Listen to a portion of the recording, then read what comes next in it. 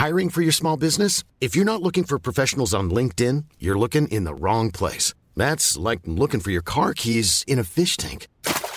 LinkedIn helps you hire professionals you can't find anywhere else, even those who aren't actively searching for a new job but might be open to the perfect role. In a given month, over 70% of LinkedIn users don't even visit other leading job sites. So start looking in the right place. With LinkedIn, you can hire professionals like a professional. Post your free job on linkedin.com/people today. Even on a budget, quality is non-negotiable. That's why Quince is the place to score high-end essentials at 50 to 80% less than similar brands. Get your hands on buttery soft cashmere sweaters from just $60, Italian leather jackets, and so much more. And the best part about Quince, they exclusively partner with factories committed to safe, ethical, and responsible manufacturing. Elevate your style without the elevated price tag with Quince. Go to quince.com/upgrade for free shipping and 365-day returns.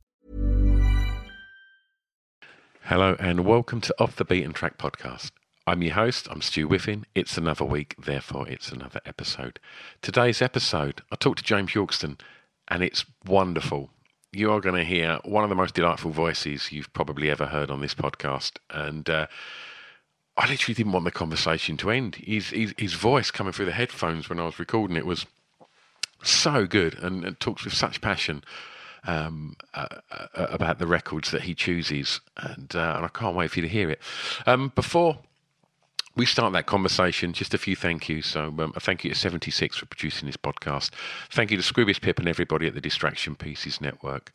And I should say that if this is your first time listening to Off the Beaten Track, and when you get to the end of this episode, why not have a look in the archives? Because there's over 200 episodes with some super ace chats with some, really amazing creatives. You can hear me talking to acts as diverse as, from Chic to James Lavelle to Maxine Peake to James Acaster, through to Public Enemy, Melanie C. It's it goes all over the place, and there's a running theme that they're all interesting, passionate creatives, and So when you get to the end of this chat, go and have a little look about in the archives and see what chats tickle your fancy and give them a little listen. If you'd like to support the podcast, I have an accompanying Patreon account, and over there I put up 4 radio shows each week, video episodes, special guest episodes, and so you get a lot of stuff over there, and by signing up over there from as little as about 80p a week, it really helps support this podcast, because it's a labour of love. It's a wonderful labour of love. I should stress that. I do it for free anyway because it's ace. But any kind of help you can give over on there is truly, truly appreciated. I know why you're here, and you're here for this. Please enjoy Off the Beaten Track podcast with James Yorkston.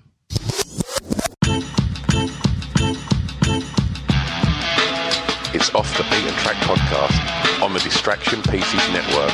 With me, Stu Whiffin. Right, we are recording. Hello, James. Hello, Stu. How are you? I'm good, thank you. I'm good. We've been nattering sort of for 5 minutes before we've let the rest of the world in on this chat. But we haven't had the obvious chat, which we're going to get out of the way before we start talking about records. And that question is, I'm interested to know how you found 2020, James, as both a human and as a creative. I'm not afraid to say, but I know this may not sound so good for some of your listeners, but I've absolutely loved it. I've been on the road for the last 20 years, not non-stop, of course, but it's pretty much been my way of making a living, amongst other things. And I've put out an album once every year, once every 2 years, put out books, all this sort of stuff. So we had to cancel the tour halfway through. So we canceled the final 10 shows of a tour, and I haven't missed it at all. I've loved being back home. I've loved being with the family. I've loved being able to walk down to my studio and just have days and days and days of time just to create more music. And we live a stone's throw from the beach, and it's the best kind of beach because it's not full of sand, it's full of rocks and rock pools, and we get crabs and seagulls and cormorants and heron, and it's an amazing place to live. And I'm thoroughly enjoyed being back here with my family and just going for long walks. Perfect. But and then I suppose the bad side of that is I do have to remind my parents not to go to the supermarket. Sure, I do have to. Sure. I do have to say, look, you can't invite people into your house at the moment. So there's obviously the same worries that everyone else has, but creatively, I've loved having the time off. Do you know what though, James? That's not necessarily a rare answer. I record quite a lot of these podcasts each week, and most creative people have kind of echoed what you've said. Just being able to kind of not be on the road and be able to kind of enjoy, that time with both family and being able to kind of work from a home studio and just there be no time constraints as such. Yeah, well, I don't blame them. It's enlightening. I was just at a really good place with my live work where I was just feeling very comfortable and confident on stage, and the audience were reacting well, as well as my solo stuff. I have a trio called Yorkston Thong Khan, and we had just done one of the best shows of our lives at Celtic Connections, and then we'd come down and done all these. I was absolutely loving it, and I was livid that it had to stop. I mean, it cost us a lot of money having to cancel the tour. But being home is just, I tell you, I don't want to go to another airport. It takes me 90 minutes. It's a 90-minute taxi journey to the airport, and then you fly to some festival somewhere, and I'm not missing it. I hate to say it, but I'm not missing it. So when it comes back, when I have to work again, when I have to go on the road, I'm sincerely hoping that something kicks in and I rediscover the love, because I was in a very good place before the lockdown. So I'm hoping that very good place will kind of carry on. Okay. Track 1. What's the song with the greatest ever intro, James? Well, obviously, this is a nonsense question because I mean, it's not as though there's one song with the greatest ever intro, is there? So I just thought what was good for me, and there's a track by Faust, the German band Faust, called Knockin' Tans. And Faust are a band that I got told about when I was in my early 20s by one of the guys in Avalanche Records in Edinburgh. And this was like 25 years ago. So before the internet, before anyone knew anything about krautrock or any of that stuff.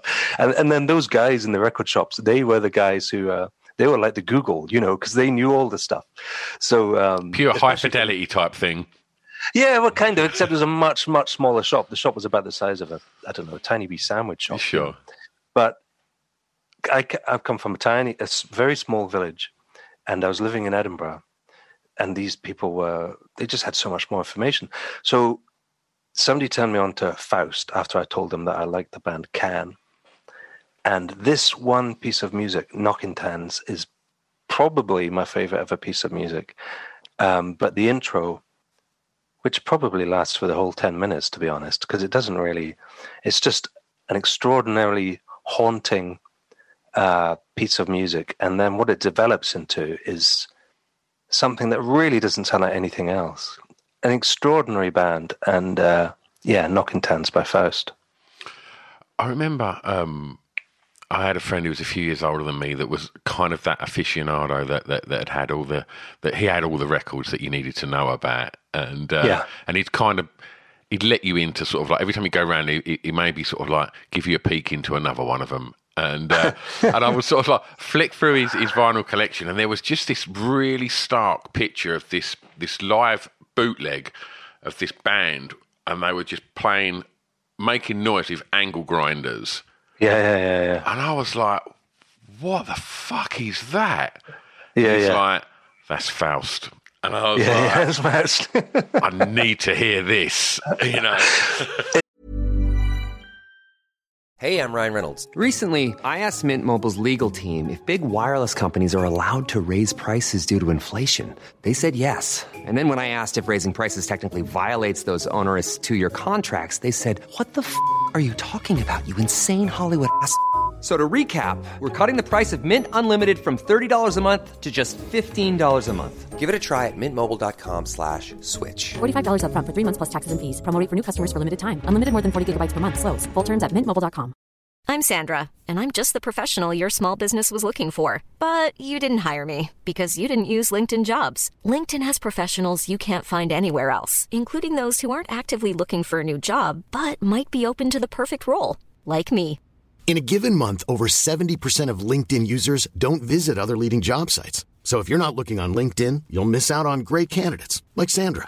Start hiring professionals like a professional. Post your free job on linkedin.com/people today. Wow. Nice. Yeah. What you're hearing are the sounds of people everywhere putting on Bombas socks, underwear, and T-shirts made from absurdly soft materials that feel like plush clouds. Yeah, that plush. And the best part? For every item you purchase, Bombas donates another to someone facing homelessness. Bombas. Big comfort for everyone. Go to bombas.com/ACAST and use code ACAST for 20% off your first purchase. That's bombas.com/ACAST. Code ACAST. It's funny because now Can are really they're accepted and they're almost mainstream. You know, everyone knows Vitamin C. You know, but at the time I got into them because I was down in West Cork in a place called Baltimore, tiny fishing village called Baltimore, and the guy behind the bar was playing the End of the World soundtrack, and it had that Can song in it called Last Night's Sleep. So I asked him what it was, and he said, "Oh, it's the End of the World soundtrack." So I went and bought it when I got home, and that led me into Can, into Faust, and then all around that stuff. But Faust, although I love Can, and I still do, Faust, I kind of almost prefer them because I prefer the energy and the kind of death rattle that a lot of their music has. And this track, Knockin' Tans, we actually named a song from one of our Joxen Thonkan albums, Knockin' Tans, which means bone dance in German. We named one of our songs after it. And then just before lockdown, I suppose last year, I got the weirdest of phone calls, which was, would I like to come and support Faust in Edinburgh? So I was like, yeah, sure, man, why not? So I drove through just with my acoustic guitar, and I was terrified because, you know, you go and see Faust, you don't want to see some guy singing acoustic guitar, you know, but the audience were amazing. They were completely silent during my set, and they responded when I was joking and laughing with them. And that show was great. And then I went on stage with Faust. And wow. I did. Yeah, I know, it's ridiculous. So I was reciting, I can't remember what it was. You know how they have a lot of tracks where there's people kind of chatting away in German in the background? Well, it was one of those, except I was reciting a traditional song, but I can't remember which one it was. And then there was another one where I was just kind of playing the acoustic guitar. So it was an experience, a loud experience. Oh, that's wonderful. Well, for track 2, I'm going to ask you the first song you remember hearing that had an emotional impact on you, please, James. Well, again, there's all sorts of things I could have said here.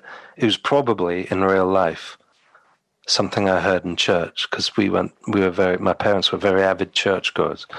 So it probably would have been some kind of happy, clappy song, you know, God's Spirit is in my heart, or something like that, or Go the Mass has ended, you know, one of these things. Go the Mass has ended would be a great one to have chosen, actually, because we always felt really happy when the Mass had ended. So when they're singing Go the Mass has ended, it's like, yay, we can get out of here. But the one I chose, it was, I can't even remember what it was. What was it I said to you? It could have been one of two. It was a classical piece, I believe. Right, it could have been one or two. It could have been basically we had a lesson at school where we had a classical violinist come in, and she played us some music, And there was the one which I said to you was Danse Macabre, which was composed, I think, by Camille Saint-Saëns. I'm not sure, though, because I'm not very good with that stuff. And that was the first time that we'd been sat down and encouraged to listen to music and kind of think about the different parts of it, think about what's going on in the background, think about the story it's telling. I guess I was 9 or 10. So up until then, you just think classical music is the dross that your father puts on in the car, you know. But I remember tapping my feet to it and being frowned by the rest of the class because I was seeing to be enjoying this music, this classical music, whereas they were into their elder brother's music. So they were into the jam and things like this. This was like in 1979, you know. So that was probably the first piece that I kind of realized one could get into. One could actually get inside the music, if you see what I mean. But aside from that, I mean, it could have been anything. You know what I mean? Happy Birthday brings emotions, doesn't it? Yeah. Yeah. Hopefully happy emotions. It depends how old you are.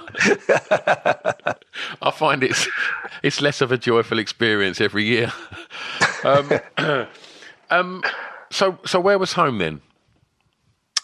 Kingsbarns in the East Neck of Fife. So Kingsbarns is a small agricultural village. Actually, it's quite big now. There's about 300 people. But when I was there, it was less than half the size. And there was maybe 3 farms. And I was there with my family. My grandmother was further north in St Andrews. You would have heard of St Andrews, I'm sure.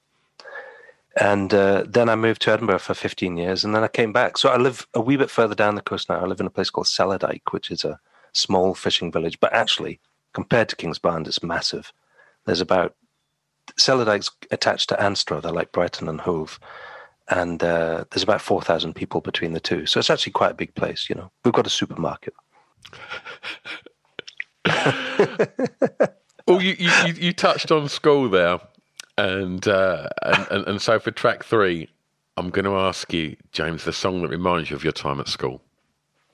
Well, again, school, you're going from primary 1 to 6th year, so that's a long, long time. I'll let you have 2. You can have a primary and a secondary. All right, okay. Well, I haven't thought of a primary. But the secondary, the one which I wrote down to you, was Never Understand by the Jesus and Mary Chain. Actually, I'll go for the first one first, since you've just told me that. I'll say Stand and Deliver by Adam and the Ants. Interesting. He came on the radio or on the TV, and I was best friends with a guy called Steve Mason. Do you know Steve? He's now... From the Peter Band? Yeah. Steve and I were altar boys together, and we went to the same primary school and then the same secondary school and all that. So we really got into Adam and the Ants. And so I'd say they were the ones from... Though he got pretty bad pretty quickly, I have to say. So, yeah, but there was a point where he was the coolest guy on the planet, right? Yeah, well, maybe he was where you were, but up in Fife, he was. There was a point. It just maybe wasn't quite as big a point. Yeah. It lasted for about maybe 1.5 albums. Completely agree there. But there was a point where, I think we're very similar in age, and seeing Adam Ant on Top of the Pops was quite something.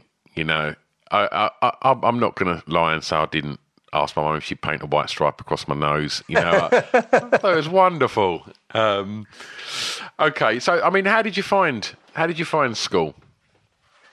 Well, I went to a Catholic school, so we were taught by nuns for the first 7 years, and I didn't enjoy that at all. And I'd highly recommend, if anyone's thinking about sending their children to a Catholic school, not to. Though I'd say the same. I'd say the same about any religion, really. I'm not a fan of religion at all. So the primary school was out of the way, and then we moved into the much bigger secondary school, and that was a bit weird because we were in the classes with the Protestants. And we'd been taught that we were going to heaven as Catholics, but no one else was. So all of a sudden you're sharing a classroom with all these poor souls who are damned to hell, you know. But you know, once I go over I mean, if school's not hard enough anyway, fucking hell. Yeah, I mean, that was pretty weird, but maybe it was my own fault for believing it. But then when I said the Never Understand Jesus and Mary Chain album, I fell in with a group of people who were really into their music. And this was a big thing for me. And we used to swap albums back and forth. So there'd be stuff like Tommy by The Wedding Present, that Killing Joke one that came out around that time with I can't remember the name of it. And of course, Never Understand was one of the big ones. Somebody would buy a record and you tape it and then you'd pass it around your pals, you know. And that one was an extraordinary thing. How old was you then, James? I'm going to say second year at school. So what's that? 12?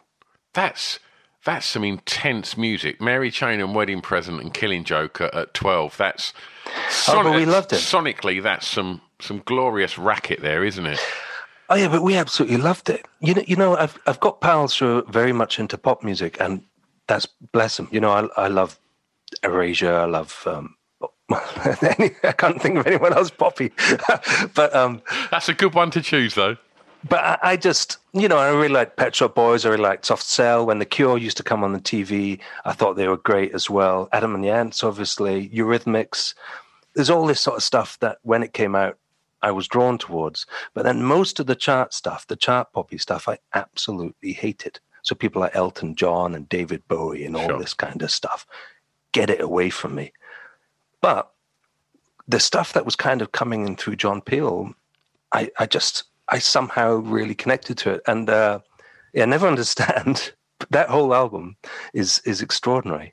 So Psycho Candy. Yeah. That was so I guess school kind of reminds me of that, because it's the period where I was sharing music with my pals and discovering new things.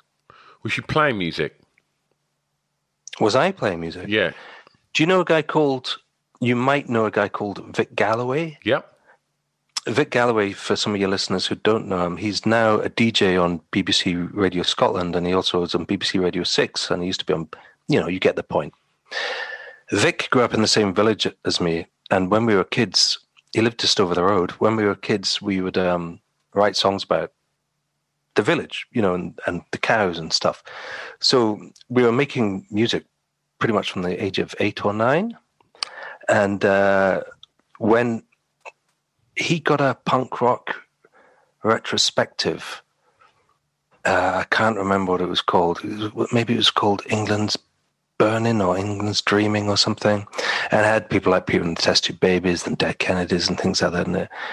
And we were very much into that way before we even went to secondary school. The first gig that we went to was The Damned, and that was in, I have to get this right, it was on the Grimly Fiendish tour, so whenever that came out. 85? 85, yeah. 85. So that was the first gig we went to when I guess I was 14, he was 12. So, you know, there wasn't a huge leap from that to the Jesus and Mary Chain. The Jesus and Mary Chain were kind of pretty guys making the same music that we'd been listening to. They weren't scary. Like the Dead Kennedys, they were scary. Yeah. You know, the Jesus and Mary Chain weren't scary. I mean, it's pop music, isn't it, really? It's loud. It's loud pop music, yeah. So, you say that you was writing songs at a very young age, and at 12, 13, you're starting to kind of, you know, delve into, I guess, more interesting forms of music. Was that kind of, I mean, was you a creative kid? When I first started making music for a living, when I was 29, 30, all the PR things that went out said, from the East Neck of Fife, a make your own entertainment type of place. So I think we kind of had to all be creative around here. But I wasn't building space rockets or anything. I don't remember doing anything unusual. I remember Vic, his real name's Mike. I remember Mike Vick getting a banjo, and I remember I had a 2-stringed electric guitar that my brother's friend Neville had given me. But I don't think there was anything exceptional going on. It was just we were obsessed with music. Mike Vick's father was really into early rock and roll, so we used to listen to a lot of that stuff. And I don't know, it just seemed such an easy thing to do, to put music on and dance around like a lunatic, you know? That interest in music, was that encouraged and nurtured at school? No.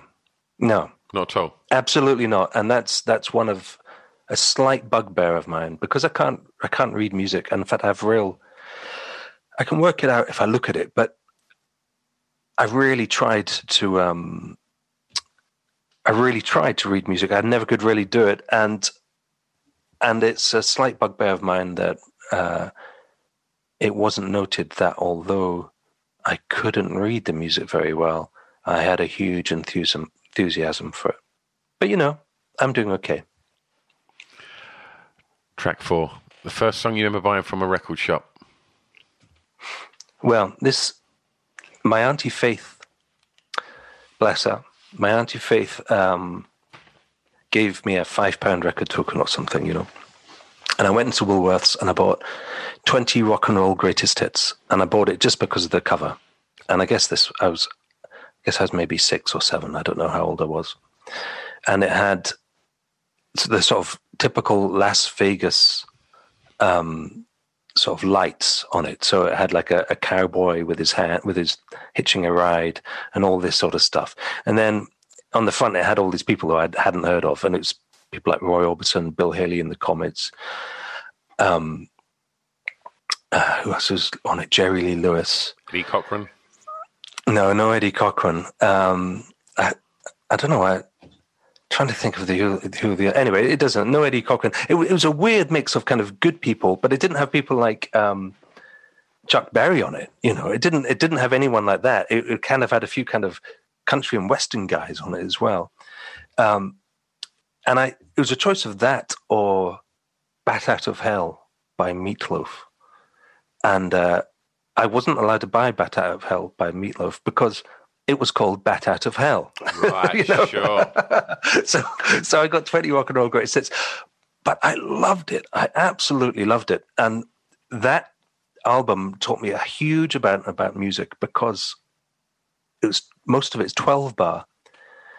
And I learned that what they were doing pretty quickly is the same thing on every song.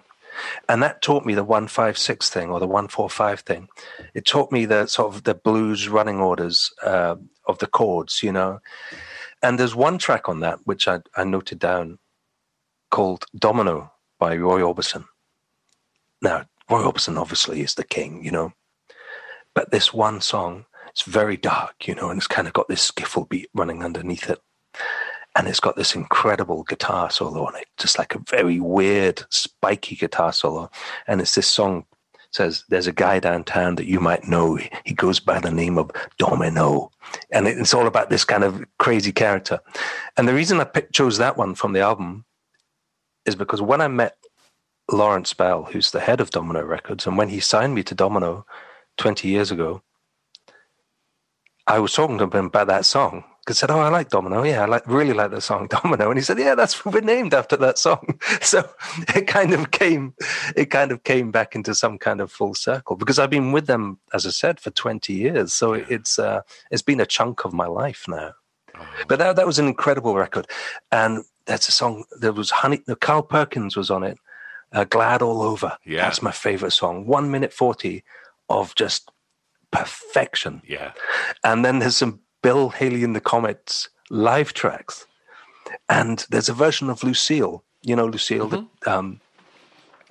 And it starts out, it's extraordinary. It's at such a high tempo. But then you can kind of feel the band because they're all old quite fat guys, and the band slows down and slows down. So halfway through, you know, they've really lost the tempo and they're really kind of struggling to get the end of this song, but still a lot of energy in it, and a really raunchy was on it as well. Bill Justice Raunchy, which is a lovely instrumental track. So it was a very. I still love the album. You can tell by the way I'm talking about it. I still love the album. Just to touch on record shops a little bit, you know, moving forward from, you know, early purchases, you know, like that one, throughout your life, you know, and, you know, being an independent artist, like how important have record shops been for you? Well, there were extraordinary places when I first moved to Edinburgh, because it would be a place you could go and spend a day walking around by yourself. And at the time, there was probably 10 or 15 really good record shops. Edinburgh is a very small city. I'm sure you're aware of that. Compared to London, it's nothing, and the centre itself is very small for a city. And then, of course, it's got lots of outskirts. But there were great places where you could just go and explore and try and find things, you know. And there were kind of parts of my life which would, like, I used to look in the experimental and the noise sections, and I'd pick up things by people like Nurse with Wound and things. And then the folk section, obviously, and then the reggae section, because one of my brothers was a big fan of Burning Spear and Linton Kwesi Johnson. So I was introduced to that stuff in my sort of mid-teens, I think. So they were just incredible places. They're like, I don't want to say like they're like a university or anything, because of course that's nonsense, but they were a great place for discovering and finding new music, whole new things, you know. Yeah, absolutely. And so much of it would be down to the cover or the recommendation of the guy behind the counter, or often quite a lot, the price, you know. Yeah, of course. You go in there with a tenner and you buy 2 records for £4 each, and then you get £2. What can you get with £2? Oh, look, there's a sample of, you know, a 99p sampler. But there's always something good on the 99p sampler, you know. So, no, it's been great. And now my relationship with record shops is different. I tend to go in and play in the corner or something, you know, once people sign my records, which I absolutely hate. But you know, I do it, you know. Well, it's a horrible thing to do. But I do it, and it just kind of shows support for the record shops, you know, basically. You don't enjoy doing installs? No. What is it you don't enjoy about it? I guess the worst thing is, you know, I remember in St Andrews there's the Waterstones, that bookshop Waterstones, and I remember walking in there once, and there was a guy who was selling books on the history of narrow gauge railways, and he was there with his kind of display, and no one was talking to him, no one was interested in him, and he was just sat there like a lunatic. No, sorry, he was sat there looking a bit lonely and a bit kind of awkward. My music is basically for people who are interested in narrow gauge railways. You know, this isn't the history of the Beatles or something. Yeah. You know what I mean? It's a pretty narrow. Again, it's a small audience, so. Yeah. You're going to these places, you have no idea what they're like, no idea how you're going to be treated, if anyone's going to be there even. So they can be really hellish because you're just stuck in a corner. There's like a 17-year-old boy says, "Well, are you James Yorkson? You just go and play over there, mate. You just start singing whenever you're ready." And you're like, what am I doing? What am I doing in my life that I'm standing in a corner singing songs to people who've come in to buy ABBA records? You know? So wonderful. So it's they're not always good. On my last tour, my last solo album was called The Route to the Harmonium, and I did a load of record store visits for those. And the Scottish ones were really good. I enjoyed them. The one in London was good. And the others, I was treated well and things, but I haven't warmed to them. Okay. Well, you weren't going to ask me to do one. I just wonder what you're doing tomorrow. I've got a load of ABBA records I got to shift. For track 5, I'm going to ask you the song that soundtracked your year's clubbing. Well, again, I guess I did what you could call clubbing for about 10 years. Mm-hmm. So how are you gonna put 10 years into one song? So I've chosen a reggae track by a guy called Prince Farai, and the track is Foggy Road. And the reason I chose that, we used to run a reggae club, my brother and I, called Spongy Reggae Function, when we were in our early 20s. I was in my early 20s, he was in his mid-20s. And it was a lot of fun, basically. We'd charge £1 on the door and just play spectacularly heavy dub. Was this in Edinburgh? This is in Edinburgh, yeah. And we'd sit up the stairs in the DJ booth and toot on a blim and just have a lot of fun. And because it was £1 to get in, so no one was ever complaining about what we played, you know. And it was a fun time. You know, my brother lives in Florida now. I never see him. And it reminds me of a very carefree time. And also, I went to a lot of the other reggae clubs. And the dance clubs, things like Pure and Sativa, I didn't go to nearly as often. And then there was like the indie clubs, you know. And they were for me for like 2 or 3 years. But then I kind of went into the sort of, basically the darker stuff, you know, the more, the less mainstream stuff. So a dub reggae track or a mainly dub reggae track is the one for me. And Prince Farai, I loved what he was doing. You know, I absolutely loved the fact that he was just chatting out the Bible, and he was just kind of, it's a peculiar skill. It's a peculiar way to make a living, just being a guy talking on top of other people's records. Yeah. So I guess I maybe feel a slight affinity with him as well. Wonderful. For track 6, James, I'm going to ask you for a favourite song from an artist from your home county, please. Oh, does it say county? Oh, it says county. I thought it said country. That's fine. You won't be you're certainly not the first. You're probably about the 50th. So I need to really kind of, when I send these questions, I highlight that point because it's happened a lot. So yeah, country's fine, mate. We don't actually have counties in Scotland. We have regions. I put down Dick Gaughan, and I wrote the Bonnie Banks of 40, but I could have written any of his down. Dick, for me, I met him once. He played at my club once, and he was extraordinary. Dick was one of the links between traditional folk, the leaders, and the trailers, the people came after the folk revival.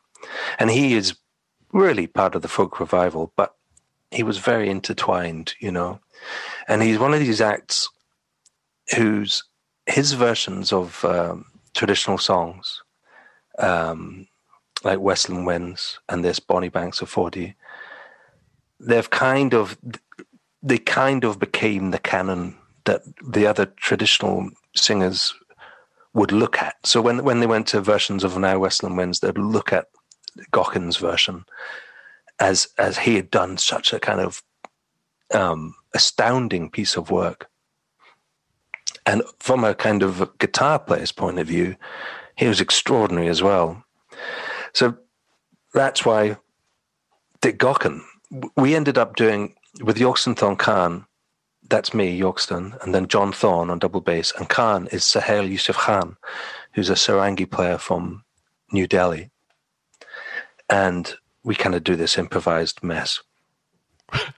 We did a version of Westland Winds with Sahel singing this ancient Sufi poem that anchors from the 15th or 16th century that touched on the same themes as Robert Burns's Now Westland Winds.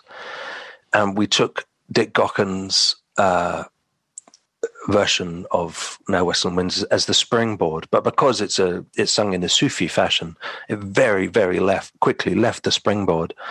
And then I come in at the end and I sing just one verse of Robert Burns' Now Whistling Winds, but kind of in Dick Gochen's style and melody. So, yeah, he's been he's a very important figure in the Scottish traditional music, basically. And why not mention him? If I'd read that properly and said your favorite song from an artist from your home county, I probably would have said, there's a lady here called HMS Jennifer, and she doesn't really sing or play anymore. But in the early days I was part of a thing called the Fence Collective a long time ago. She used to turn up and sing songs. And within that collective, there was people like myself and King Creosote and Katie Tunstall and the Pictish Trail. And Jenny, we all felt, HMS Jennifer, we all felt that she had more talent than a lot of us put together. But she just never wanted to be a singer. You know, she never wanted to be that at all. She always wanted to stay here, stay in the village, and just work at her work. So I suppose I would mention a song of hers, and I'd probably say something like, there's a song of hers called Thar She Blows, which is a particularly lovely little song. Perfect. For your last track, James, I'm going to ask you to tell us a song that many people might not know that you would like them to hear. Well, again, listen to the podcast, and you'll hear 50 episodes of me playing songs I think people should hear. But the one I chose for this, there was a band called The Roaches, and their first album is kind of like a cult classic. And it's got a track on it called The Hammond Song, and the one about going away to Ireland. I can't remember what the name of that track is. It's probably called Going Away to Ireland.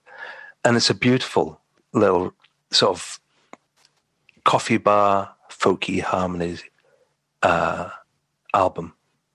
And then the career, I kind of lost track of their career because it was getting better produced, and it was... I was kind of losing interest in it. They did things like the Hallelujah Chorus, which I had zero interest in. And then when they came up with this album called Can We Go Home Now? And I suppose this was in about 2000, 2002, somewhere around there. Might have been slightly before then. Anyway, there's a track in it called When You're Ready. And one of the things I love about music is when you can't quite understand how a song has been written or put together, and how the songwriting process, the recording process, the arrangement, none of it is abundantly clear. Don't get me wrong, I love very simple songs as well. I love Jonathan Richman, I love Lou Reed. I love very simple songs where you can, it's A, E, B. I love all that stuff. But but when a song is so mysterious, like an Alice Coltrane song, that you don't really know what's going on, it can appeal to me greatly. And this song, When You're Ready, I think it's about when the child is ready to leave home. But there's this amazing electric sort of oboe vibe going on. And the rhythm is, I don't know what the rhythm is. I couldn't count it out for you. And then the harmonies, the three ladies in the Roaches are singing three-part harmony almost the whole way throughout the song. And it's this very peculiar, it's in a minor key, but it's not just a minor key. It's got such a longing in it, such a kind of beautiful kind of grasping for something, you know. So it's one of my favorite ever pieces of music. And we began this chat with talking about the other one, Faust Knockin' Turns. So The Roaches, When You're Ready. I'm very happy to recommend that as a song that some of you might not have heard. As we get to the end of a very strange year, for good or bad, looking towards next year, 2021, what are you looking forward to personally, and what's happening professionally? It's hard to say because I'm not really looking forward to going on the road at all. Two of my best friends are John Thorne and Sahel Yusuf Khan, and we, as I said earlier, we had to stop that last tour in the middle very abruptly because the government weren't saying anything about COVID. They were saying, "Oh, just carry on," and we were thinking, "No, we have to stop. We have to stop." So we stopped this. We stopped this thing. I am looking forward to seeing them again. I am looking forward to seeing my family again because they're scattered all around the world, and I'm hoping that they'll start coming back to see my parents, so I'll get to see them as well. And I'm looking forward to seeing my friends on the road all over. And I'm hoping festivals go ahead. I hope the Green Man Festival goes ahead. I hope I get booked. Professionally, I've written the next JY record. I've got a new JY record come out in January called The Wide, Wide River. I've written the one after that, so I'm going to have to get together somehow and start recording that. I've written a load of new pieces for Yoxenthal Khan. I've done a lot of word writing as well, which we'll have to see what happens with the word writing. So it's, I'm always spinning plates. Oh, I run this tour as well. I run this thing called To Sup Wi' a Fifer. It's a club night in Kirkcaldy. And this year, we were supposed to have done 3 tours around Scotland with it. But that all got cancelled because of COVID. So what is that? What tell us a little bit about the club night. What is it? That's incredible. It's an amazing thing. There was a thing called Defence Collective here, and they used to put on gigs in the area and little festivals, and we'd have people like John Hopkins, and I think the Unthanks came up, Fortet came up. So it's some reasonable sized names, but mostly just local bands, local acts. And when that stopped, there was a sort of kind of gap. So 20 miles away from me, there's a significantly bigger town called Kirkcaldy, or the Langtoon it's called. And I just started putting on club nights there. And the idea was basically I'd have 3 acts per night, and I'd mix music with poetry and just whoever I fancied having. So I guess some of the more memorable ones were we had Linton Kwesi Johnson came up and did a solo set, and he was playing with Catherine Joseph, who's a Scottish musician, and a guy called Adam Ross, who's another Scottish musician. And then we had Dick Gaughan, we've had Martin Carthy, we had Carl Stone come over. Carl Stone was playing at the Barbican in London. He was doing this big show in the Barbican with surround. He does kind of quite avant-garde electronic music, sample-based electronic music. He's been doing it since the early 70s. And he used to do it live with records, but now, of course, he uses laptops like everyone else. And he was playing this one big show down in London at the Barbican, and I managed to persuade him to come up and play in Kirkcaldy. And we got this surround sound speaker system, and he was extraordinary. I mean, it was just, what a noise, And because the club night has a lot of varied different acts. We have pop acts, so we have King Chryso's played, Steve Mason's played, but Carl Stone came, and it was so loud and so extraordinary. It was like one of the things was like being stuck inside. Do you remember the band the Boondu Boys? Mm-hmm. It was like being stuck inside one of their guitars on a loop. It was just this extraordinary thing going round and round the room. And 2 old grannies left, and I was I sit at the back and welcome people in and stuff, and sell the merchandise for the acts, And they came over and they said to me, "I'm sorry, James, I don't like this," and they walked out. But it's amazing, and I get to ask all sorts of people to come and play, and because it's supported by Creative Scotland, it means that I have a little bit more money to offer than otherwise I'd be able to. So, I mean, I still have to fill the room. I still have to for me to get any money, I have to fill the room. But there's enough money for the acts that isn't a risk, if you see what I mean. Yeah. So that we'll be doing that again next year, and I'm looking forward to that, I suppose. I mean, I'm talking about it and I'm lighting up, and there's been some amazing nights there, some really great fun evenings. Wonderful. Well, James, it's been an absolute pleasure talking to you. Thank you so much for your time today, and best of luck with the new records and the club night, and really appreciate your time. Thank you. Well, thanks you, and thanks for finding the time to talk to me on this otherwise very wet afternoon.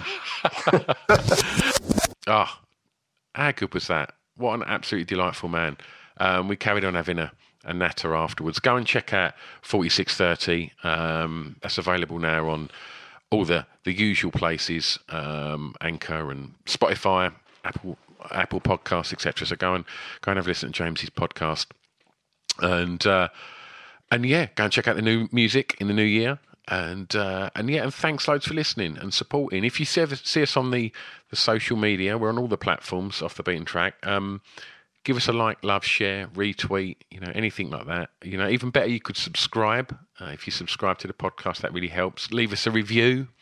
And yeah, why not go and check out the Patreon? And you'll have access to another few hundred shows over there from as little as 80p a week. And yeah, I think I'm done. Thanks once more to James. Thanks to you lovely people for listening and supporting this podcast. And I'll see you next time. Bye-bye. I've got an announcement. Save Our Souls Clothing. www.sosclothing.co.uk. Why am I telling you this? Because they're our official sponsor. Yeah, that's right. Go and check them out because their clothing is off the scale. You're going to love it. So they've decided they want to be our sponsor, which is amazing. And what I have to do is I have to tell you about why they're amazing. So here's a little bit of blurb. So they've only been going a year. And they're based in Southend-on-Sea, just up the road from me.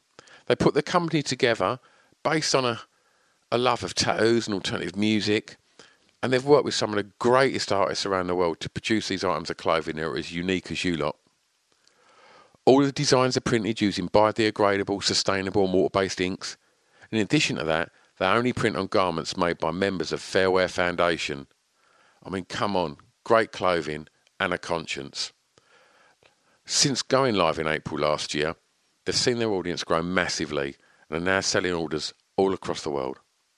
And they were recognised by Cosmopolitan magazine as one of the best sustainable clothing brands alongside names such as Stella McCartney.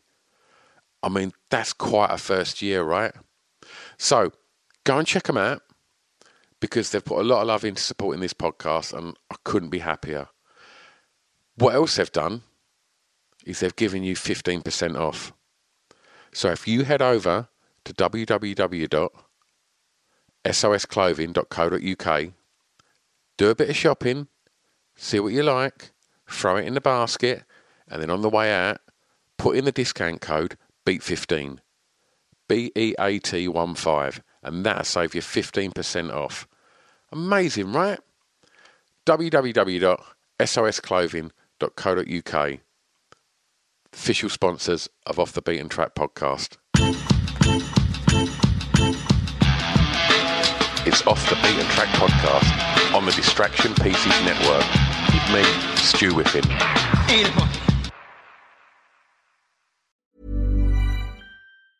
Hey, it's Danny Pellegrino from Everything Iconic. Ready to upgrade your style game without blowing your budget? Check out Quince. They've got all the good stuff, shirts and polos, activewear, and fine leather goods, all at 50 to 80% less than other high-end brands. And the best part? They're all about safe, ethical, and responsible manufacturing. Get that luxury vibe without the luxury price tag. Hit up quince.com/upgrade for free shipping and 365-day returns on your next order. That's quince.com/upgrade. Hi, I'm Daniel, founder of Pretty Litter. Did you know cats tend to hide symptoms of sickness and pain? I learned this the hard way after losing my cat, Gingy. So I created Pretty Litter, a health monitoring litter that helps detect early signs of illness by changing colors, saving you money and potentially your cat's life. Pretty Litter is veterinarian developed, and it's the easiest way to keep tabs on your fur baby's health right at home. Go to prettylitter.com and use code ACAST for 20% off your first order and a free cat toy. Terms and conditions apply. See site for details. Planning for your next trip? Elevate your travel style with Quince. Quince has all the jet-setting essentials you'll want for your next getaway, like European linen, premium luggage options, buttery soft Italian leather bags, and so much more. And is all priced at 50 to 80% less than similar brands. Plus, Quince only works with factories that use safe and ethical manufacturing practices. Pack your bags with high-quality essentials you'll be wearing for vacations to come with Quince. Go to quince.com/pack for free shipping and 365-day returns.